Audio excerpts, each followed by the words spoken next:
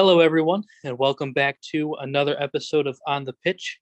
Going to have a little bit of a different episode for you guys this week. It's going to just be me, so get used to my beautiful voice because it's all you're going to hear this episode.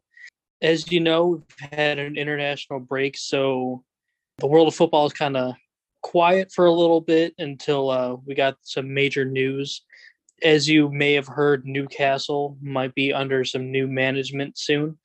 It does look like Mike Ashley's time as owner of Newcastle is going to be coming to an end, thankfully. So Newcastle are on the verge of being bought out by a fund that's owned by the Saudi Arabian government. I think it was a 300 million pound deal, effective, probably within the next month or so. Move is kind of controversial. Some clubs, such as Man United, are protesting the takeover. This move was previously denied because the Premier League was skeptical of who was running the fund and that's ties to the Saudi Arabian government. The issues with that are for a different topic, different show. But the Premier League recently got reassurance from the Saudi Arabian government that they weren't going to be involved with the operations of Newcastle. They weren't going to be involved in any way. It was just the fund that was going to be owning, I think, roughly 80% of Newcastle. So after getting that reassurance, the Premier League allowed the move to go through. So you're going to see a pretty big change in Newcastle. While the move is controversial, it has the opportunity to lead to some unprecedented success, at least on the pitch for the club. Transfer budget, from what I've been seeing rumored online, could be as high as 190 million pounds this summer. And I wouldn't be surprised if they start to make some moves in January to solidify the team to stay up in the Premier League. But this move kind of reminds me of when City was taken over back in 2007, 2008, having some wealthy owners come in, immediately start to revamp the club, bring in a lot of expensive big name players to really start changing the fortunes of the club. And I think that's what we're going to see at Newcastle. It's going to take some time to really make them a team that's going to compete for the Premier League. But, this is how it starts. You need wealthy owners. It's going to revitalize everything about the club, how they, bring players through their youth squads. It's going to, build up the youth academies, build up their transfer budgets. Obviously, they're going to spend, and they're going to bring in some good players. And I think, if I'm a Newcastle fan, if I don't care who owns the team and I just care about the team being successful and winning trophies, I'm very excited right now.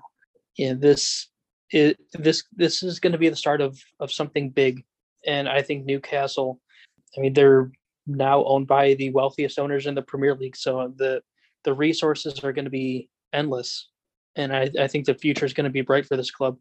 Moving on to the final topic that I wanted to talk about. So during this last international break, some news kind of came out about Man City midfielder Kevin De Bruyne. He kind of pretty much said that in the last international break and during the Euros, he was playing injured, and he had an ankle injury that caused him to miss the first month of the season for City. And it kind of sounded like he regrets in some ways playing for the Belgian international team, because of how many injuries he's sustained by playing for the national team, and how reoccurring these injuries are, and how much time he's missing for City. And he's not getting paid to play for Belgium, but City are the ones that are paying his wages. So I don't know if it's going to happen soon, but it might be something that down the road we start seeing, where these big stars refuse to play for their national teams because they're not really getting anything out of it other than more wear and tear on their bodies and more injuries. And if it takes away from them playing for their club teams, I can understand why players would be hesitant to play for their national teams. So I don't know. It could be. I think it has the potential to completely change the dynamic of international football. If a lot of the big names that we're all used to seeing play for the national team start not playing for the national teams, I don't know, the quality of play in a lot of these international tournaments and World Cups could could start to take a bit of a drop off. But that's years out probably. It's could happen, may not happen. But I saw the headline and read a couple stories about it. I thought it was something that's interesting, and De Bruyne's reasoning for regretting to some extent playing for Belgium makes sense, and I'm sure that sentiment is shared by other players across Europe. If De Bruyne is feeling that way, I guarantee there's other players feeling that way, and it could just take one domino to fall where one big star says, "Hey, I'm not playing for my country anymore. I don't want to risk the injury. I don't want to risk my career playing for a team that's really not paying me anything." I think it could start leading to some changes where big name players won't play for their national clubs, and it's really just going to be young guys that are trying to make a name for themselves and get recognized, which could have its benefits, could have its negatives as well. But down the road, I think it's going to be something interesting to look at. But that pretty much wraps up all the updates that I had for you guys. Pretty short episode.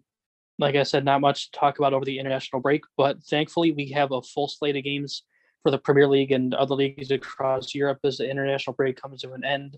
So going forward, I think we'll be back to our regularly scheduled programming. But I want to thank you guys for listening as always. And remember to always follow us on social media. Follow us on Facebook, Instagram, Twitter. Feel free to reach out to us. We enjoy engaging with our listeners, and feel free to reach out to us with any ideas for episodes or anything you want us to talk about. Again, thanks for listening, and as always, we are Deep Dive Sports. Hey everyone, thank you for listening. If you would like to hear more, feel free to listen to past episodes and look for new ones every Friday. And don't forget to follow us at deep.dive.sports on Twitter, Instagram, and Facebook for any updates. And please let us know what you would like us to take a deep dive into next. As always, we are Deep Dive Sports. Until next time.